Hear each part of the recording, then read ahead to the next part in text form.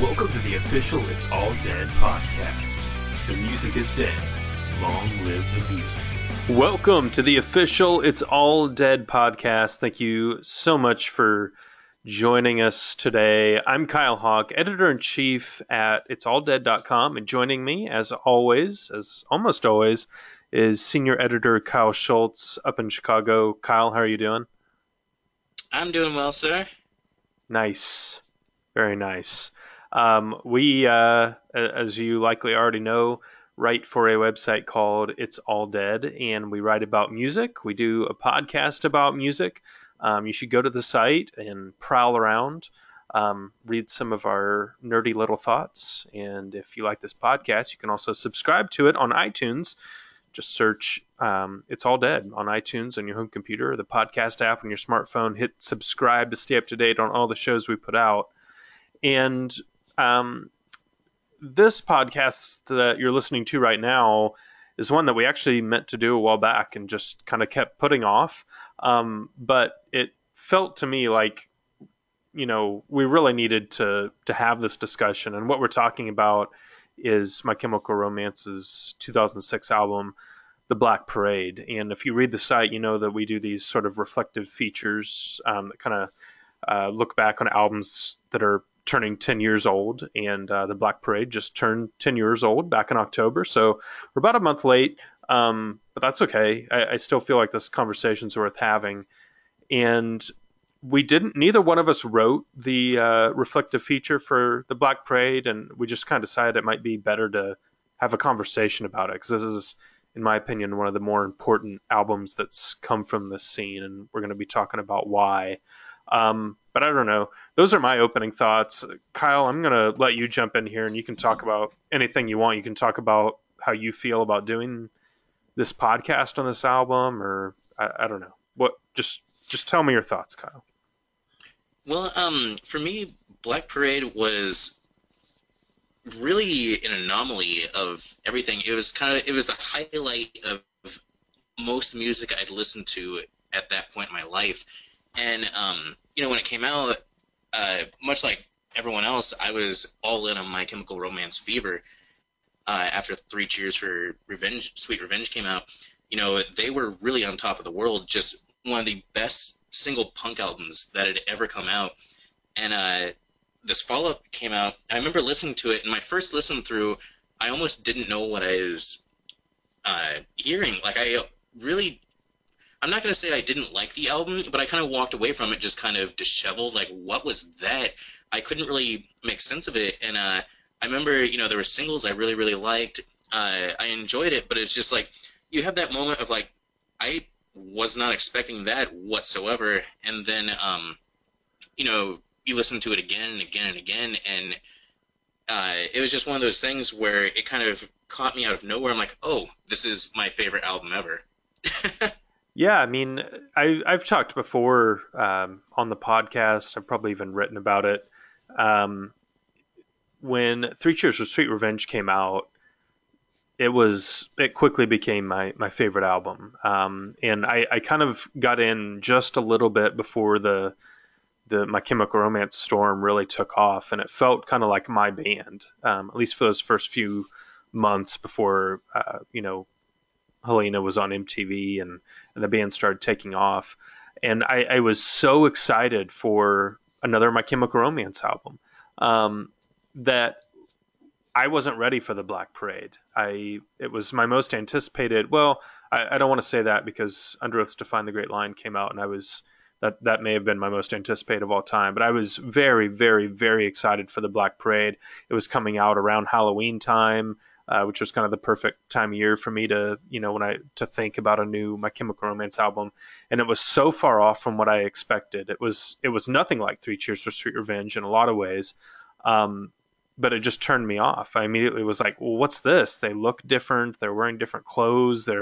These songs sound nothing like, what I knew of the band before. What is this? And I just I tuned it out. And it was several years before I really went back to it. And I'm not going to, rehash all of that again, but suffice it to say, I've definitely come around on the album, and it's become one of my favorite albums. Yeah, Um, like I said, when I first listened to it, I was almost put off by it just because I wasn't expecting it. And it's not that I didn't like the album; it's just what I had expected from them was so vastly different than what we got. And what we got is quite possibly the best album to come out of the punk scene in for the decade. And it was one of those things where I hadn't really delved into it that much because I was still I want to I don't want to say piecing it together, but just processing it. And I had my favorites on it, like Dead and Welcome to Black Parade and Famous Last Words. That you cherry pick songs a little bit. And I remember I went over to a friend's house and she was just sitting in the living room crying, and which is never the greatest thing to see when you walk in a door. And I remember just going, "What's wrong?" And she was like, "Have you listened to Cancer?" And I was like, "Yeah, I mean, I've listened to it." She's like, "No, have you listened to it?" And she played it, and we both just sat there, and she started crying even heavier. And then watching her cry, I started getting weird. I'm like, "Oh no!" that's a pretty awesome story, and Good story out. so I want to circle back on something though, because we're using hyperbole here, talking about this as one of the greatest albums to come from the punk scene, this definitive album for this scene of music that we follow, and I want to talk about why we say that, why that is, why this is so highly regarded, because you have this album coming from a band that was already pretty popular at the time they released it. They were uh, kind of becoming a household name at that point. They had some Mhm. radio play, MTV play. They'd done some pretty big tours. Now this album comes out that sounds nothing like what they'd done before. It's essentially a rock opera about a dying cancer patient, and it goes from being sort of a noteworthy band to being one of the biggest rock bands on the planet, and an album that we're using this big language to talk about 10 years later. Like, why in the hell was this album such a big deal? Like, what was it in your mind that made this on such a grand scale that impacted so many different people? Why was that? Well, I think it's because it incorporated, in a lot of ways, it was a step forward for punk music as a whole because it incorporated a lot of new sounds, a lot of new, interesting directions to take, that type of music. But it was a massive throwback to like scene stealing bands like Queen, and Queen is this is essentially, I think, a love letter to Freddie Mercury. The entire album, like the guitar riffs for Welcome to Black Parade, are very reminiscent, at least for me, to some Queen songs. Gerard Way really threw himself out there. Uh, he already had a fairly signature look, and then redefined that look into something even more recognizable, and he was the flashy frontman that rock music as a whole has been lacking for probably close to 20 years. Even bigger bands like Green Day and even Guns N' Roses, to a certain effect, they have their frontmen, they have enigmatic leaders, they have outfits and stuff. But this was something else entirely different, where the entire band went all in on a direction. So they had the stage presence. Their music videos were flashy. They were emo. They were, very connected to the music. And then the music itself was, yeah, it had its emo lyrics and it was a concept rock opera. But even the people who hate emo and rag on it had a very tough time picking this apart just because the music was so damn good. Yeah. Even if you're not really into punk music, it had the sense and the flair of like classic rock hidden beneath the surface, and it's very, very difficult to find something disingenuous and something that you can really go, look just like, oh, they're just copying it. It just sounds the same as everything else, because it doesn't. Well, let me ask you this, and those are all really great points, because I remember the Queen comparisons and the Freddie Mercury conversation being a big part of this when it came out, and something I was thinking about, and as somebody whose mom introduced him to Queen early on in his life, I definitely drew those connections as well. How old were you when this album came out? Uh, 20. Okay, so you shared a lot of like kind of the classic rock influence, which was definitely a part of it, and I think that you brought in a certain generation who, like myself, whose parents had played them Queen, and they kind of had an appreciation for that sort of sonic trajectory. But you also had just this massive, massive influx of new, younger fans with the release of this album. Maybe I mean a lot of kids I think that didn't listen to Three Cheers for Sweet Revenge. Why was that? Mm. Because I think you can explain you explained that other side of it. But what was it that made this so cool and made My Chemical Romance kind of that it band for that face of that new emo wave at the time? I mean, what's your takeaway there? I think it's just it was so much flashier than everything else. It got to the depths of sadness because it's a concept album about dying of cancer, and it had the flair. The entire band, every time you saw them for the next 2 years, they were dressed in these very dark. My cat just threw a peppermint in my face. How did that happen? That's normal. They're dressed in these extremely black marching band outfits, and it's just they stole the show visually. And we've talked about before. My Chemical Romance makes magic in the studio. Yeah. It's just the music's better written than a lot of. So even though you have a bunch of kids who are listening to the same music, it's just these songs are so much denser and so much more well put together than most of everything else that came out at the time. And even your larger bands that were, I don't want to say competing, but coming out around the same era, Fall Out Boy and The Academy was coming out, and just everything that was getting ready to really take off, they didn't have the same flair or the audacity that My Chemical Romance had at the time. And also, it was also something that Three Cheers was a big album, and even people who didn't listen to it, there was a constant reminder that one of the biggest bands in the world was putting out a follow-up very, very soon. Right. So it's just, they had everything kind of meshing together at the one point, and I think it just kind of exploded in a really good way. Plus, they put on a hell of a live show, even if I don't think they sound the best. Well, and the Black Parade tour, that first tour they did, I think was one of the, in terms of grand scale, one of the biggest, flashiest tours from a band in this scene. Yeah. I think, I don't know, it's one that I wish that I would have attended back when it happened. It was one of those kind of things that I think you had to be there to fully appreciate, but even from afar, it was clearly just, you could tell how big of an impact the band was having just from that tour, like on a global scale. Also, sorry to interrupt you.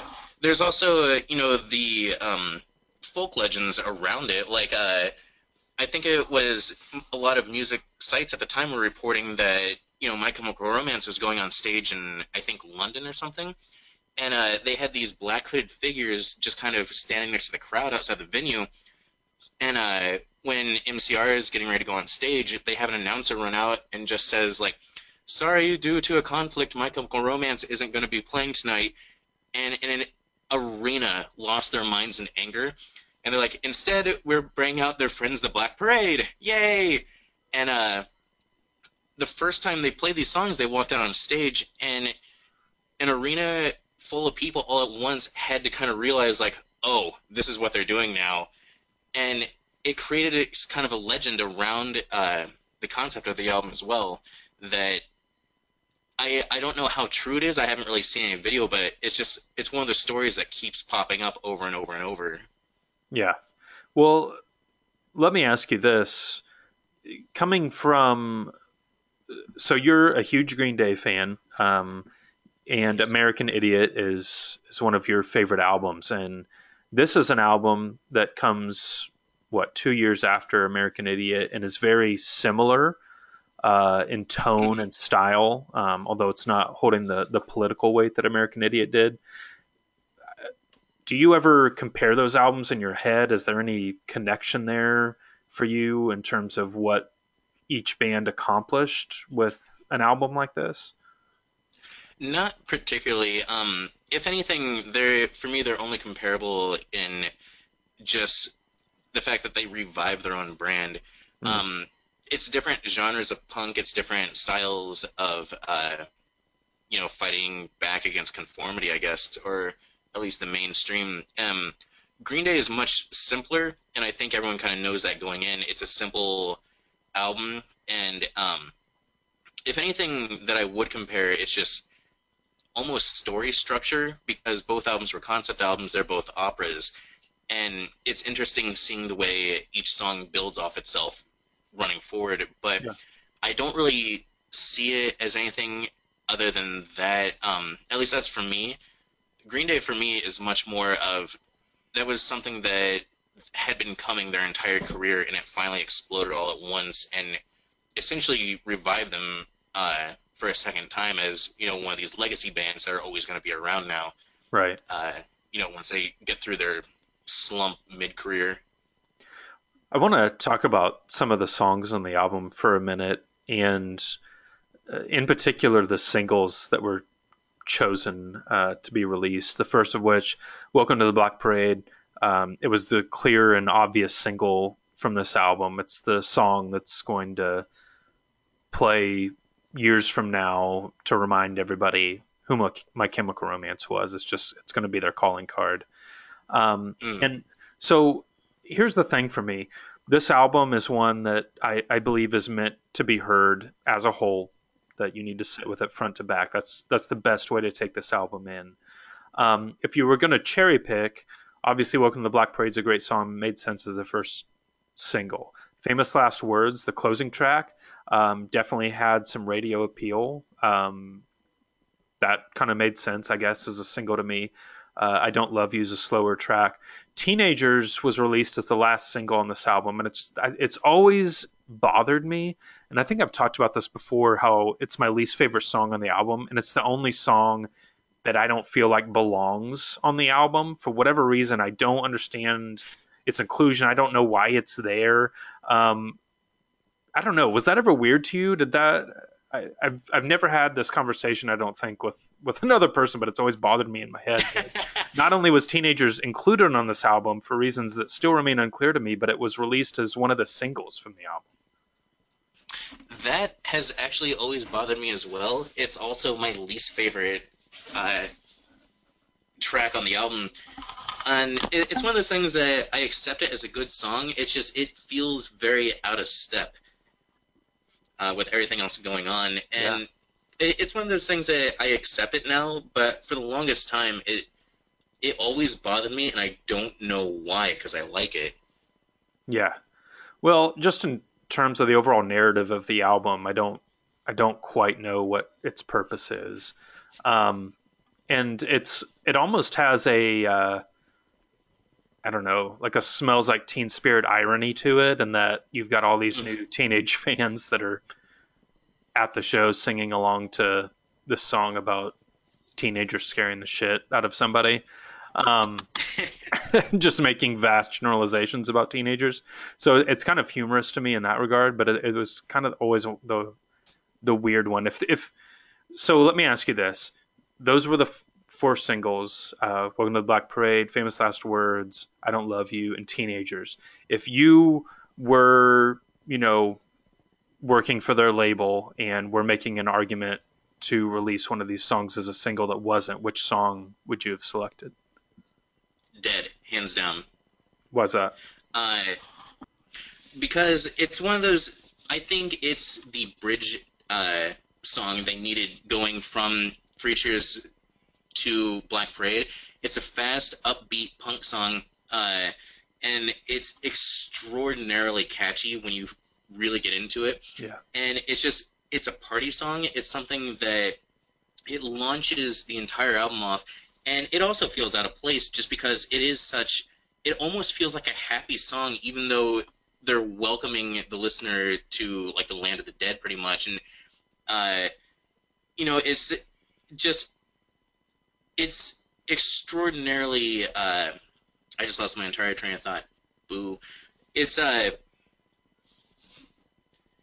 it has a great hook on it. It almost sounds like a positive message, even though it's the complete opposite.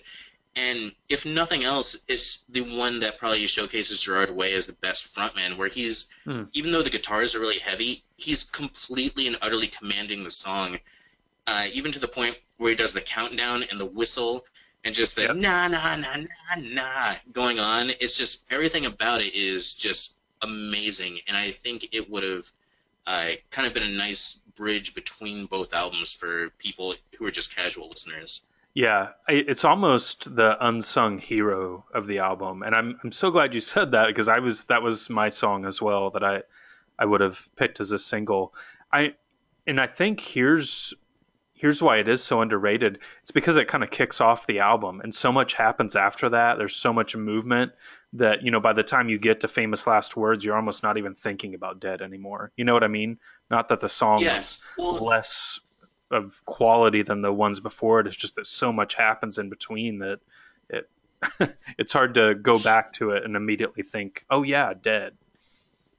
Yeah, well, it's also, it's a happy sounding song sandwiched between two depressing motherfuckers. The end is piano driven. It's kind of the intro into it. It's very short. You have Dead, and then This Is How I Disappear is just a raging downer that and it's every song following it, like up until Welcome to the Black Parade, is intense, and there's so much to really take in. They're so dense lyrically and musically. You do almost forget about it by the time you get to track 4. Yeah, that's a great point. So I was going to ask, I think we've, again, maybe we've talked about this before, but like favorite songs from the album. Personally, for me, it's changed a lot. I think at first, The Sharpest Lives was kind of a gateway drug for me into this album because it does share some similarities from some of their past work, like 3 Cheers for Sweet Revenge kind of has that sharp edge to it. And for a while, that was definitely my favorite on the album, but it's changed a lot. There's been times where Cancer's my favorite. There's been times where Famous Last Words or Dead. But I think at the end of the day, at this point, 10 years later, the one song that sticks out the most to me, the one that I point to as this is why this album is so incredible, is Mama. And, you talk about Queen, you talk about the rock opera influence on this album. This song definitely encapsulates all that. I feel like it's the most unique, most maybe disturbing, the most intense song this band has ever done. There's so much going on. And when I listen to it, I picture almost like Tim Burton style movie soundtrack or something. It's just, it's incredible to me. Yeah. Well, I've actually got a weird side story that is completely, not completely, but a little off topic. So when this album came out, I had a friend who was not really into the music, but he loved this album. And he was driving his mom somewhere in his car, and he was just playing this album kind of in the background. They'd been arguing about something, just menial, and Mama comes on, and she's just sitting in the passenger seat listening to this while they're driving. And as the song ends, the way he tells me is she just looks over and says, "You did that on purpose, didn't you?" And he's like, "What?" And she kicked him out of the house because of that song. Oh my God. That's insane. Wow. The power of My Chemical Romance, right? Jeez. Right? Changing lives. Sometimes not for the better, maybe. So we've talked about the significance of this album.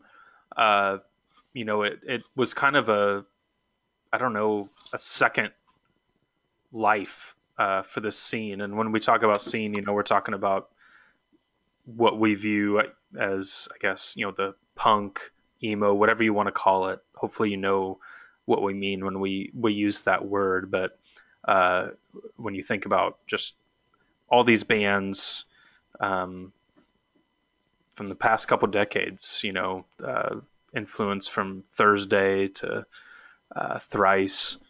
Um, that's what we mean by this scene, and this is one of the biggest albums to come out of it.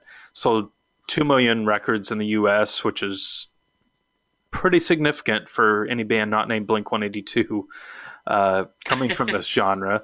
It's up there, with the best of what Fall Out Boy has done. And what I want to talk about is this: 10 years later. So the band's been broken up for a while now. And they earlier this year kind of hinted at something was going to happen for the 10th anniversary. It ended up being they put out a 10th anniversary edition of the album that included some bonus tracks and demos and stuff. But there was like a 24-hour period where people lost their fucking minds because there was just this like video of a flag whipping in the wind and that piano intro of Welcome to the Black Parade playing.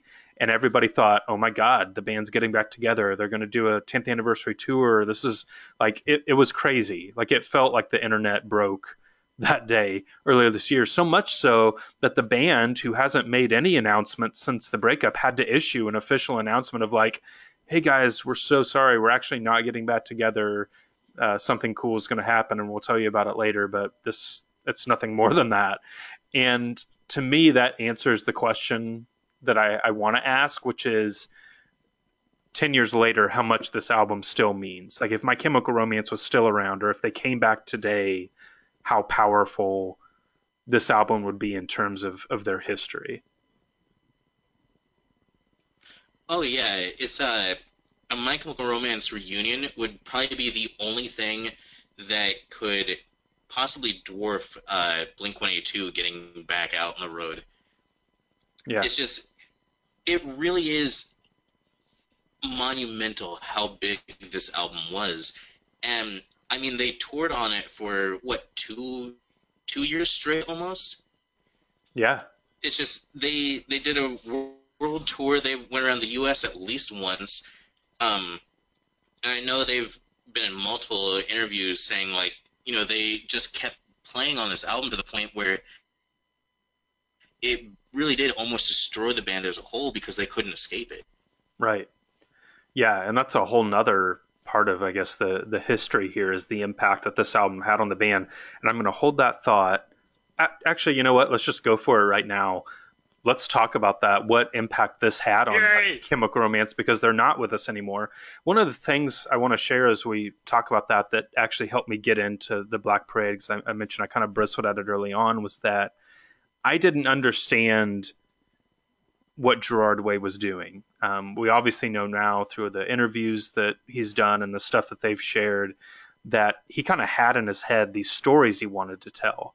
And, I mean, this is a guy who's sitting in his parents' basement drawing comic books and ends up lead singer in this band with his brother. And he had stories in his head, and each of those stories required a different telling in terms of the genre of music that needed to be there to convey that story that he had. So that's why the Black Parade sounds so much different from Three Cheers for Sweet Revenge, because it wasn't about My Chemical Romance, the rock band. It was about the stories that Gerard Way wanted to tell. So the next album, Danger Days, sounds completely different. It's a neon laser light show pop record. That's the vehicle that was needed to tell that story.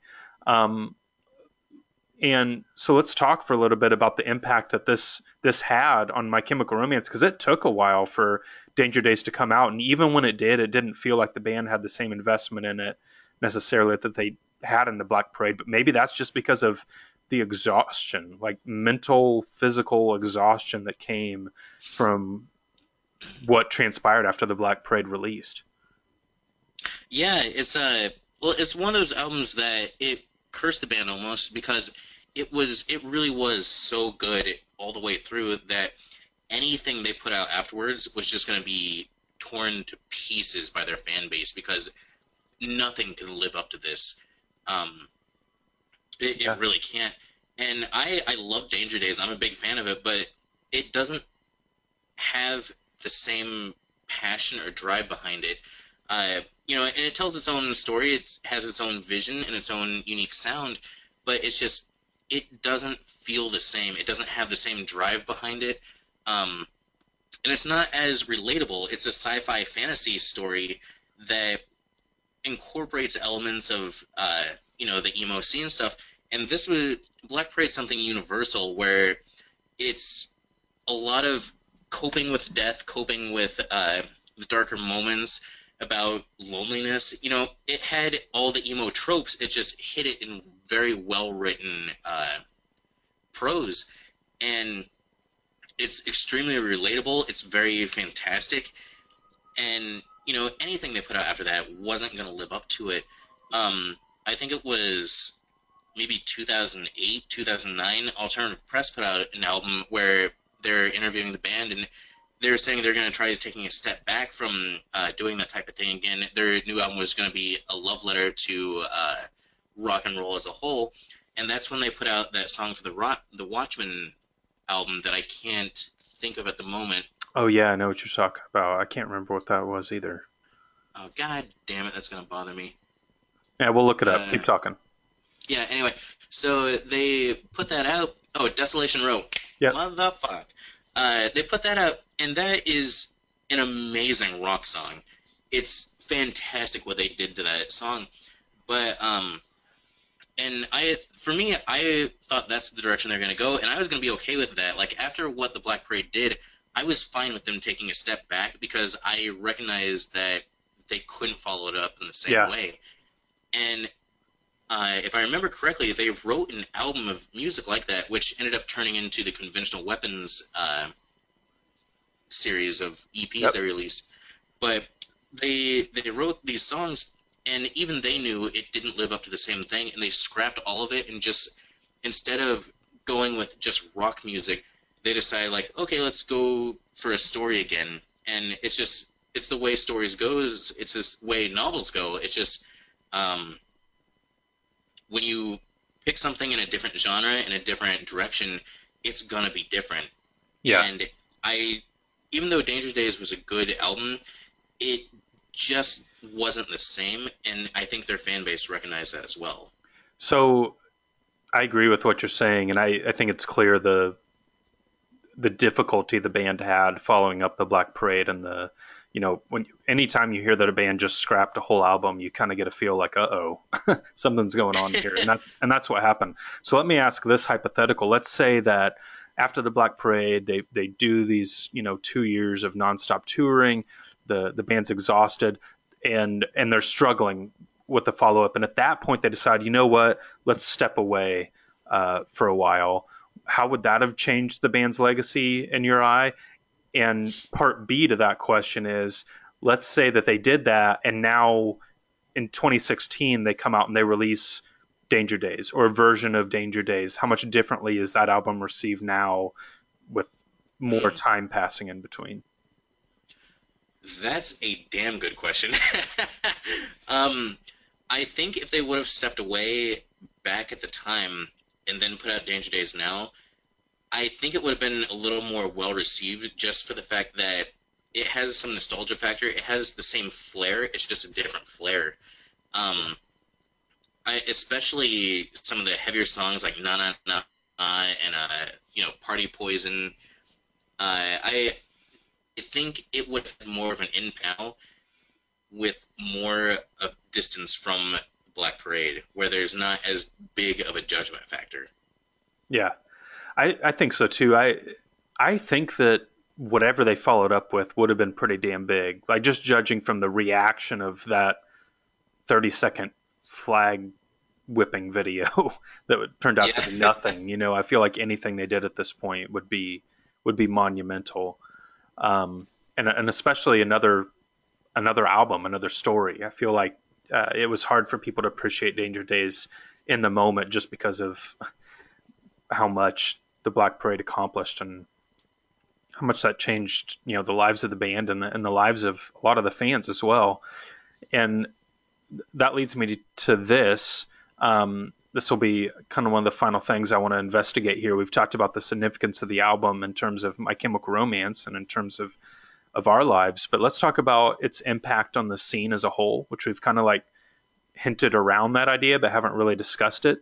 Because one thing that did happen that may not have been, it definitely wasn't the best thing to come out of this, is that it took this world and even the term emo and put it on a global stage. Like your mom had an idea of what emo meant after the Black Parade came out, right? I mean, it had a pretty big impact on culture at large in terms of that, and a lot of it was negative. There was that backlash against like, oh, well, fuck anything emo. Even though the Black Parade in my mind is an emo album, and I don't even know how much maybe to encapsulate some of the spirit of emo culture, but it kind of got slapped with that tag, just like Dashboard Confessional did, years before this. Talk a little bit about, I guess, what you saw as some of the negative response to that, and how My Chemical Romance kind of became the poster boys for the negative side of how people outside were perceiving emo music or whatever. Well, I think that's because it had a similar impact, kind of the way that Nirvana brought grunge to the forefront. Even though there were a lot of bigger bands, Thursday was holding their own for a little bit, and just, you had these emo bands that were kind of up and coming. Black Parade really kind of threw it at the forefront in a way that nothing else ever could have. And you had a lot of people coming out and just dressing up in scene clothing and stuff like that, and weird haircuts. And it was one of those things where it was so flamboyant and widespread, it almost became a mockery in and of itself of just the people following the band, as fans. And it became something that was so widespread that it was easy to make fun of. And I think that's part of the problem. Yeah. There was definitely that that sort of groundswell of negative response towards the scene at whole by people that didn't even really understand what the scene was or what was happening at the time. Yeah. Well, the other thing that kind of came from it, though, is you had a lot of bands that were like, oh, well, emo's popular now, and you had there was a groundswell of just really, really terrible emo music coming out around this time, too. Yeah, and that's true. I think that was kind of the death throes of it, because you had this band that got to the height of what could be accomplished with that, and then you just had a tsunami of terrible music kind of rally around their war cry, and I was like, oh no. And it's something that kind of killed itself all at once, too. Yeah. So when I talk about, the Black Parade breathing new life into the scene, one of the negative drawbacks of that is that now all of a sudden you have a band like Blood on the Dance Floor that looks aesthetically like, you might like them if you like My Chemical Romance, but the music is just god awful. So there was kind of this whole other side of this thing where you've got a lot of bands coming out of the woodwork trying to emulate this movement that's happening, but just being really, really bad. I have not thought about Blood on the Dance Floor in like 8 years, and you just ruined my evening. Hey, sorry, man. It was going to happen one way or another. Sorry if you listen to this podcast like Blood on the Dance Floor. It's just the first band that came to my mind as part of this conversation. Fuck them. They listen to Blood on the Dance Floor. Well, I don't know. Are there any other... Oh, go ahead. Oh, sorry. I was going to say one of the good things that really did come from this, and it didn't... I feel it's correlated, and it didn't show itself until several years later, because, like we said, emo hit a weird period where it was just a lot of bad music was coming out for a long time. And, you had your good one-offs and bands that came up with My Chemical Romance, but you didn't really have anything else that told stories in the same way for a very long time. And even today, they're still not.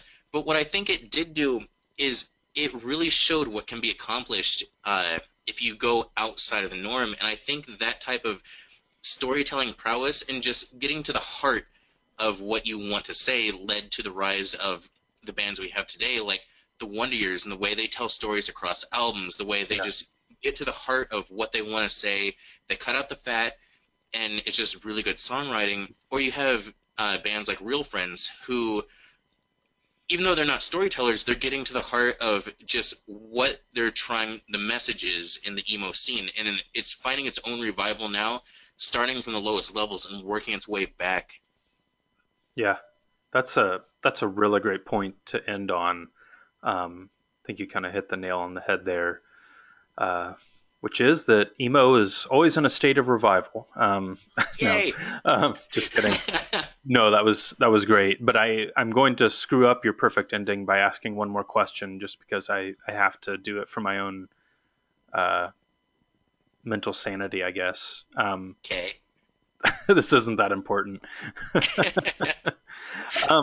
Okay, in your mind, which which event was more important for the scene?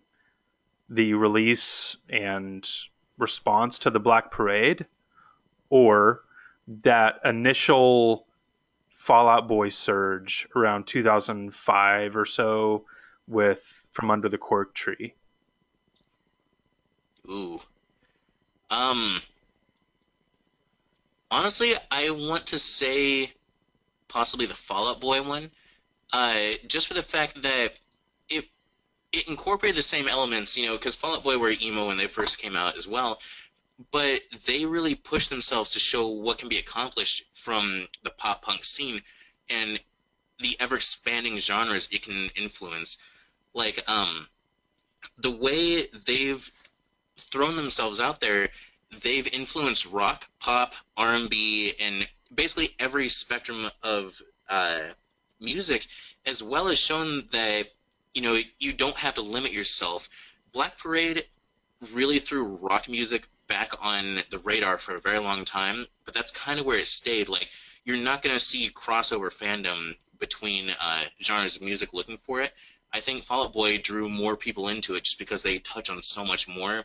And if you find someone who's listens strictly to pop, if they get into them, it can draw them into the scene just based off of their songwriting as well. And I think there's a lot more music out there that really draws off Fall Out Boy's influences, rather than Black Parade, just because the Black Parade is something unique, and it touched on what it needed to, it touched on what it's supposed to, but you don't have bands that are viewing it as something other than outside the bounds of rock and roll. Yeah, those are good thoughts. Here's my 2 cents that nobody asked for. It's it's hard to compare. I think if we're talking in terms of you know, what was more important in terms of American pop radio, like Fall Out Boy wins in a landslide. It's no question. I think their longevity, their cultural relevance here in America, their ability to shapeshift and stay relevant through the years is kind of unparalleled. And what they've done for this scene is it's hard to argue against.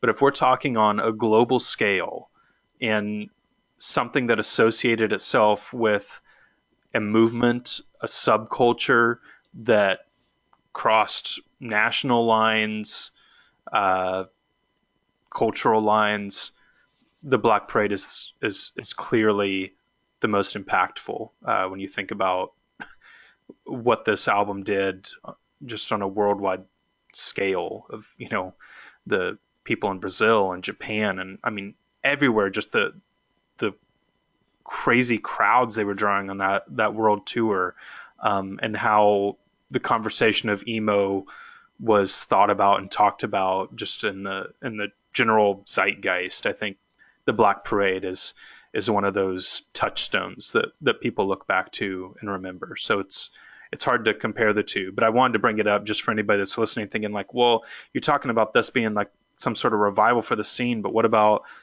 Fall Out Boy, Paramore, Panic at the Disco, like that sort of fueled by ramen crew that was already doing that like a year or two before this album came out. So I just felt like it was worth at least addressing that and explaining why, in my mind, it's worth acknowledging that, but also saying that the conversation we're having about the Black Parade in my mind is just a little bit different. So Well, fine. Be that way, Mr. Man.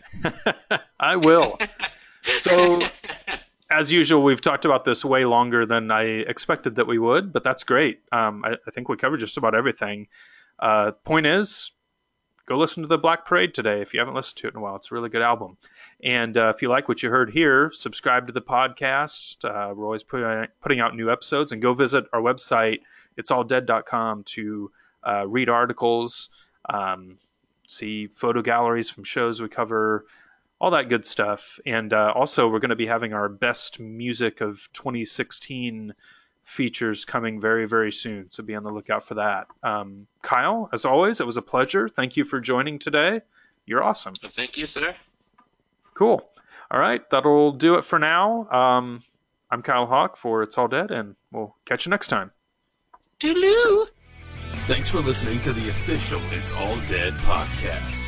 You can download our podcast at iTunes and find exclusive music news and content at www.itsalldead.com.